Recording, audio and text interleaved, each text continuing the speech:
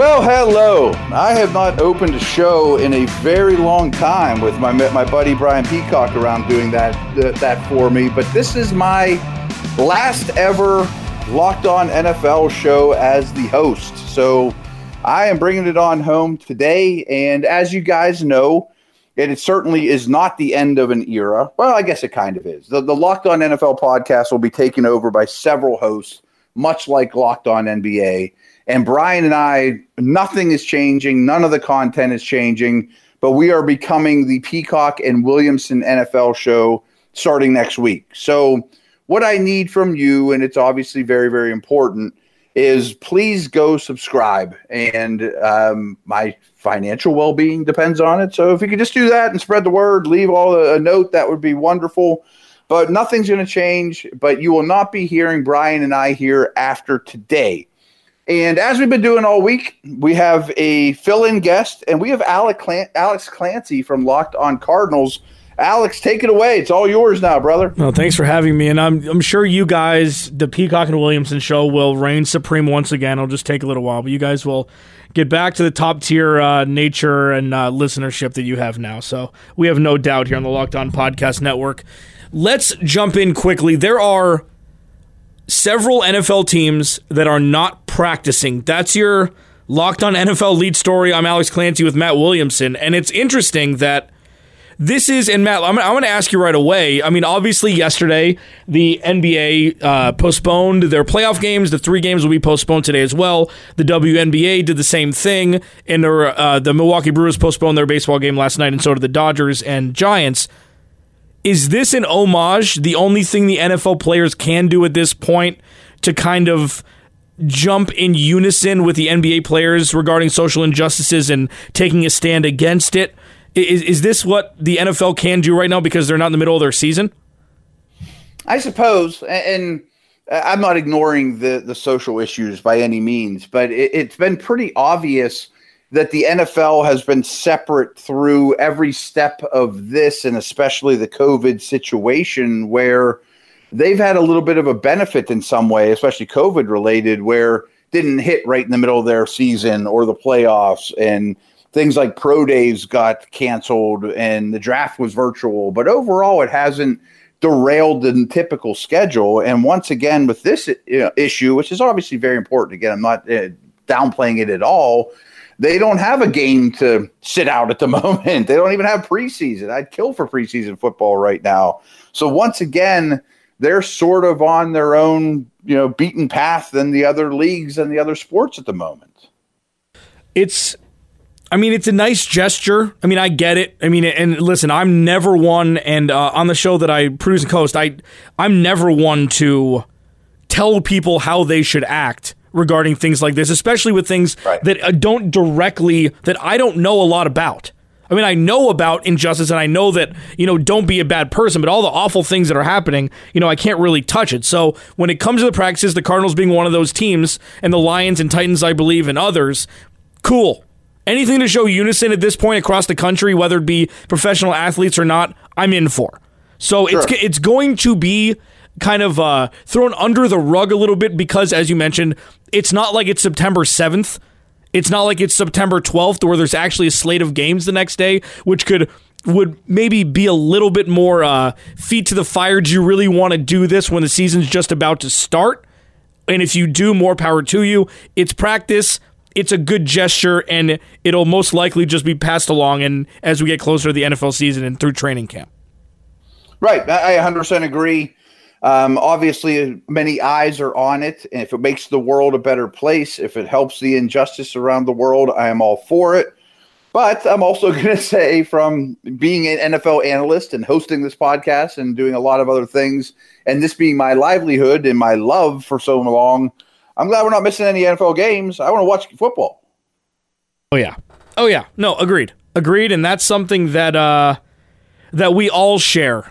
And it's something that hopefully we'll get to see soon without any sort of hurdles. And, at this point, we can only do what we can do as media members and support the players who make all of this possible in any way we possibly can.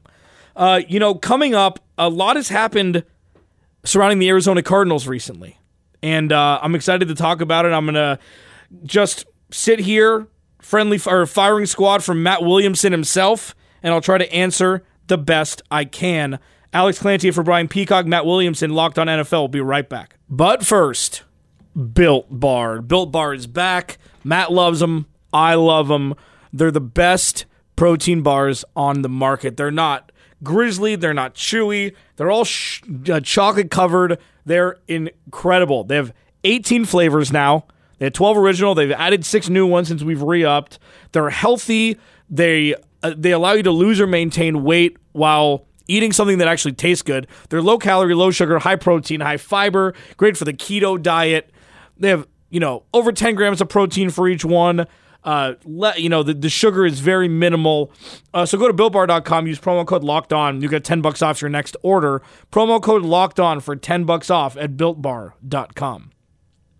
Welcome back. Alex Clancy in for Brian Peacock. Matt Williamson joining me, the Locked On podcast, Locked On NFL. As always, this is his swan song. I feel honored that I'm the one that gets to lead you through to the Peacock and Williamson experience that will be coming up very soon.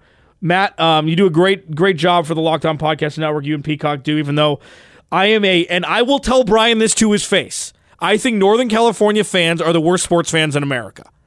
I think they're the most ignorant, most front-running, and I grew up in LA, but that's not, there's Philly, there's Pittsburgh. I know you're a big Pittsburgh guy, obviously. I think Pittsburgh fans are smarter. There's a difference between even Philly fans who eat horse excrement after winning a Super Bowl.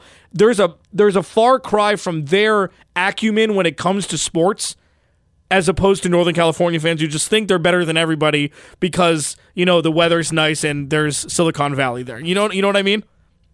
To some degree, and I wonder because I was born in 1973. I've been a Pittsburgher my whole life, so obviously the super Steelers of the 70s made this town a giant football. It's the most important thing going, obviously, especially when I was a kid and in my formidable years. And I wonder, because the Niners were the next dynasty, did a lot of people in that town, and I guess these are better questions for Brian too, and he might disagree with you, grow up just sort of with a little bit of entitlement, like a Yankees fan, we're good. This is how it's supposed to be. There's a decade of people that are 10 years younger than me that just remember the Niners winning Super Bowls in Montana and Walsh and Rice and all those good things too. And they live in a nice area of the country. It doesn't get cold there, and there's a lot of wine and good stuff too. That's true. Bastards. So, you know what? I'm here. I'm prepped. I have my bulletproof vest on. Fire away whatever Cardinals questions you have. I'm here to answer. Yeah, we're going to do a lot. We're going to do a little bit of NFC West, but we have enough Niners talk on here anyway. I really wanted to focus on the Cardinals because I think they're a very, very interesting team. And big picture, my take on this team is they've come a long way in a very short amount of time. That 2018 team, specifically the offense that earned the first overall pick, was one of the worst offenses I've ever seen in my life. That's where they came from to respectability last year. I think they're very much going the right direction. Coach, quarterback, organization as a whole, making big moves re-signing Budda Baker. The draft worked out really well for them. Adding Hopkins, of course. But I think nationally, and if you disagree with me, fine, I think people are putting the cart before the horse a little bit. I think this is going to be a very much a learning year. They're not going to sneak up on anyone. They'll win 7 games. And next year is when I fear the Cardinals could be a real contender. Everything you said is spot on. And here's the thing, though. There's a common misconception between off-season lists, in July or June, where it's list season and we love it. As media members, we love list season because it's like mock drafts. It's who cares? None of this is going to matter, but it's fun to talk about. When it comes to sells, it gets a lot of comments. Everyone tells you you're an idiot because you got this guy 12th instead of 10th. Exactly. Right. And the thing is, though, the line of demarcation, though, that's important is the lists that the Cardinals were higher on that we're used to seeing over the last couple seasons, and I'll touch on 2018 in just a second, are the lists like teams that can make a playoff push, teams that could surprise people, lists that the pundits that made them could easily jump away from because it's all speculative. It's just like, they're fun. We can talk about it. Okay, they're 15th on a team that could make a playoff push. Who gives a rip? Like, who cares? They used to be on lists of favorites to get the first overall pick. Right, exactly. And then now, then now with the first real preseason power rankings, they're 19th. Okay, so when it actually matters, they're put in their place where they're supposed to be. And coming from 2018, as you mentioned, 2018, that was the first year that I got to actually get a media credential for the year and go in the locker room, go in the press box and everything. It was brutal. Like, I was sitting there week 1 in the press box with Bo Brock, who hosts Locked on Cardinals with me. They played the Washington professional football team. That team, their offense, led by Sam Bradford, was on the field for 5 minutes in the first half. 5 and change out of 30. And that's where we were September of 2018. And to see how far the Cardinals have come since, that's my point, right? It's been magic to see, and I've said over the last 18 months, Steve Keim is a top 10 GM in the NFL. I mean, I agree. In that bubble, absolutely. So you're right. The expectations are probably a little too great, but yeah. Kyler move took a lot of guts. The Hopkins trade, I think they killed the draft this year. There hasn't been many moves that I've questioned. You're 100% right. That leads us to the latest news, though. I mean, my take on the Budda Baker signing was, I think him and Isaiah Simmons are that positionless football do-it-all guy that can handle George Kittle some days, Juszczyk some days, Russell Wilson scrambling, whatever. I mean, all the challenges that offenses throw at you now, I think those two and maybe more names to come are the foundation of the back seven of the Arizona Cardinals. But I think there's one more layer to it, and I'm curious about your thoughts really on this, is you are trying to create a culture. I know Larry Fitzgerald, him and I were at Pitt together. I consider him a friend, but he ain't going to be there forever. So besides Kyler, who are my locker room guys? Who are my long-term Cardinals that are going to be on the billboards, but more importantly are going to be competitive MFers that grab people by the face mask and say, this is how we do things here. And I think that's Budda Baker. It's interesting because I had two of my friends reach out to me. He's like, who's Budda Baker? The people that don't live in Phoenix. And I bet, yeah. I agree. I mean, here's the thing. Anybody that plays in the Pacific Northwest that isn't a top tier or a team that makes the playoffs, like besides like an Oregon or something, Budda Baker and Byron Murphy are two guys that nobody knows about. And Budda Baker over the last, season and a half, and Brian Peacock could lend to this, that him hitting George Kittle big in a primetime game is when people started to recognize who Budda Baker was. It's this weird ancillary thing that didn't make a big deal whatsoever in the grand scheme of the game, but people started to realize who Budda Baker is. He is small. He is definitely undersized. I mean, he's probably the size of a safety that a safety should be, but you're right. He is the latest pillar in this defense that's going to catapult this team to where they are used to being defensively. And Patrick Peterson's getting older. Who knows what's going to happen next year? Chandler Jones is Chandler Jones. He's like an independent contractor. You know, edge rushers and sack guys are independent contractors. They don't really have, all they do is run, go to the quarterback. You know, and obviously with running plays and everything, obviously schemes are different. But somebody that can see over the defense like Budda Baker can, especially with the inability to get a second cornerback alongside Patrick Peterson over the last 3 or 4 years, he's the guy, and you're right. I mean, he's the anchor.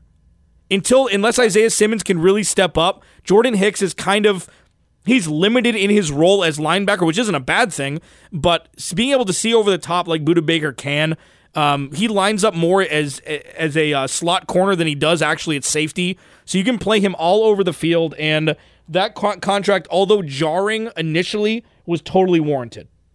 Yeah, I mean, I get it. I mean, he fits today's NFL, the attitude.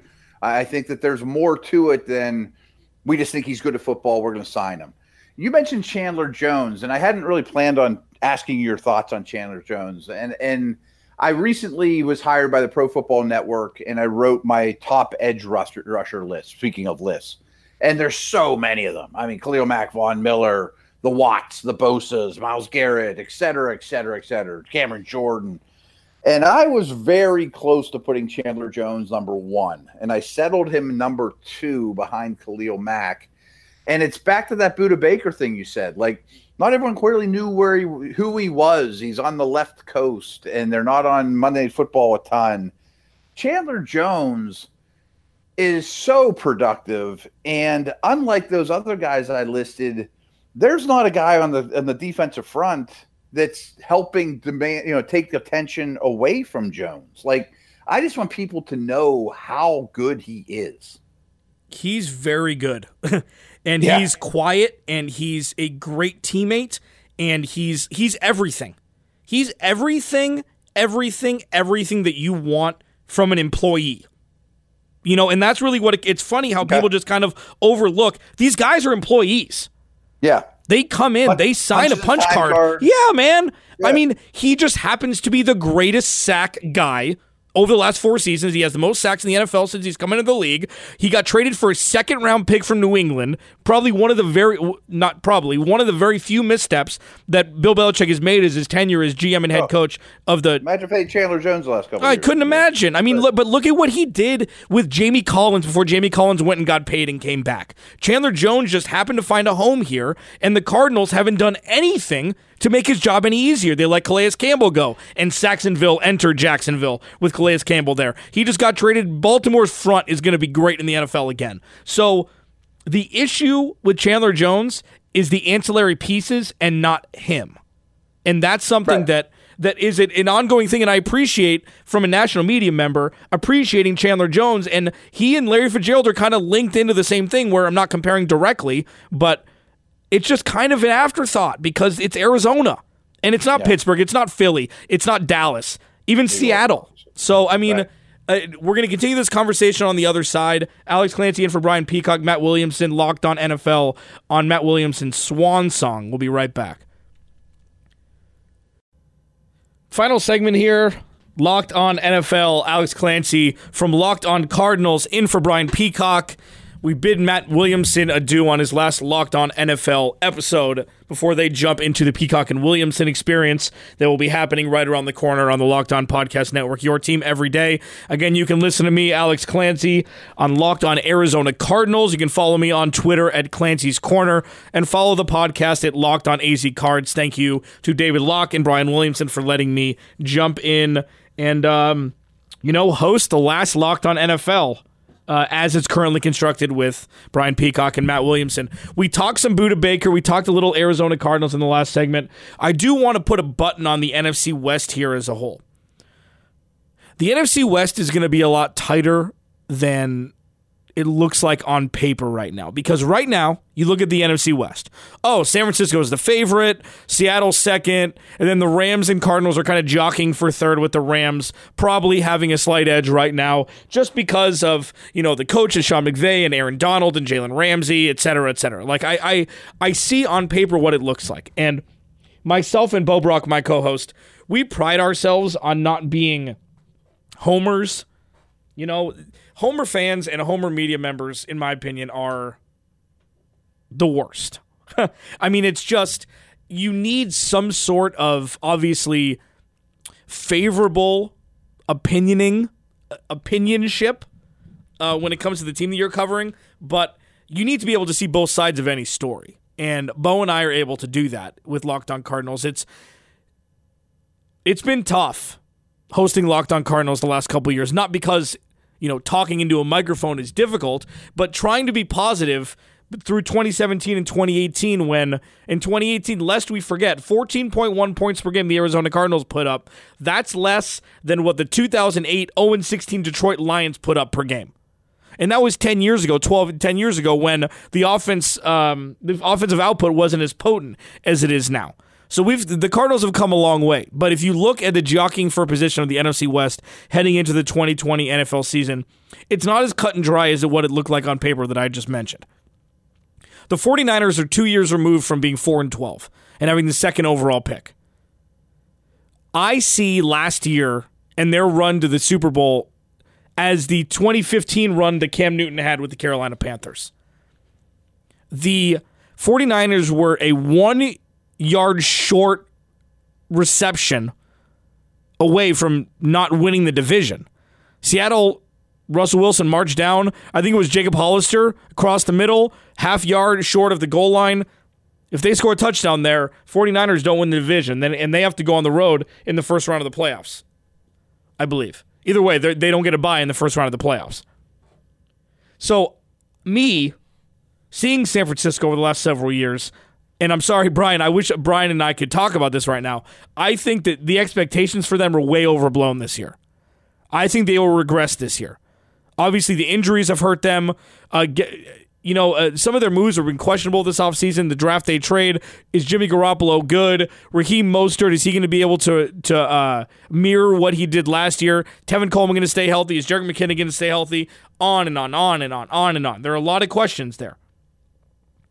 Seattle, the stability with Seattle, I think, is the most, parallel with what it's been. It's Russell Wilson. Russell Wilson's the best player in the division. And DK Metcalf coming to his own after his rookie season. The defense is getting a little better, but they're always kind of suspect. Bobby Wagner's still there, though, so that helps. One of the 99s in Madden always, every year. The offensive line still isn't good. They need to figure out what they're going to do with the running back position. They're running back by committee to the nth degree. But again, it's Russell Wilson, Tyler Lockett, and DK Metcalf. That's what it's going to be. They will go as those three guys go.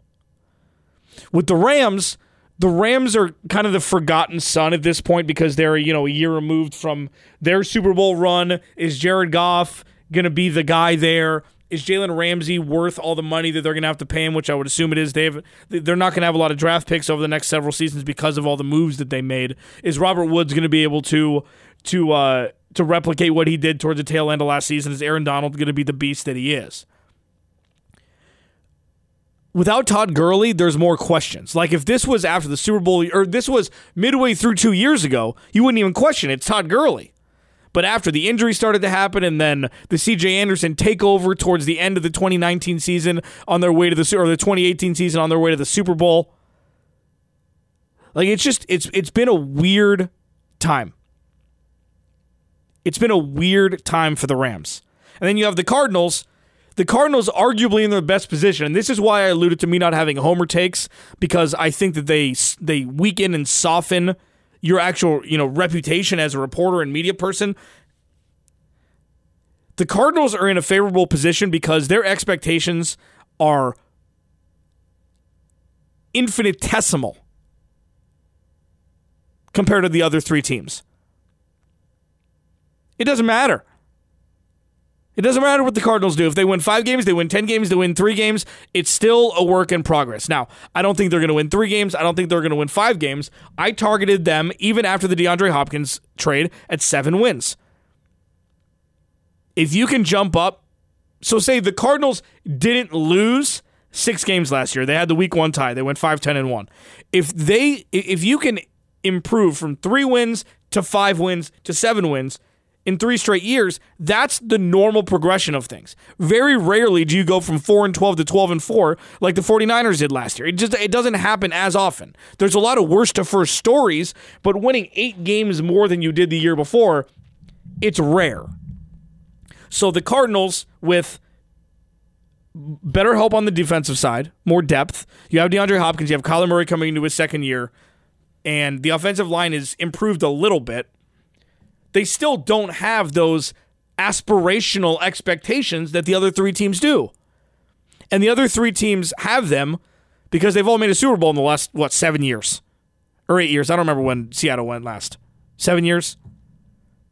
And the Cardinals just haven't. But when you look at the NFC West as an entity as a whole, it's going to be a lot tighter than what it looks like right now. Just because people say something's going to happen over and over and over again doesn't mean it's going to happen. The San Francisco 49ers are going to regress this year. The Seattle Seahawks will stay status quo, winning 10 games. It's just what they do. The Rams are a wild card, and so are the Cardinals.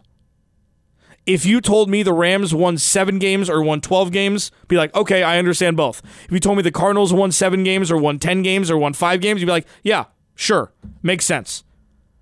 If Seattle wins less than 10 games every year, that's a surprise.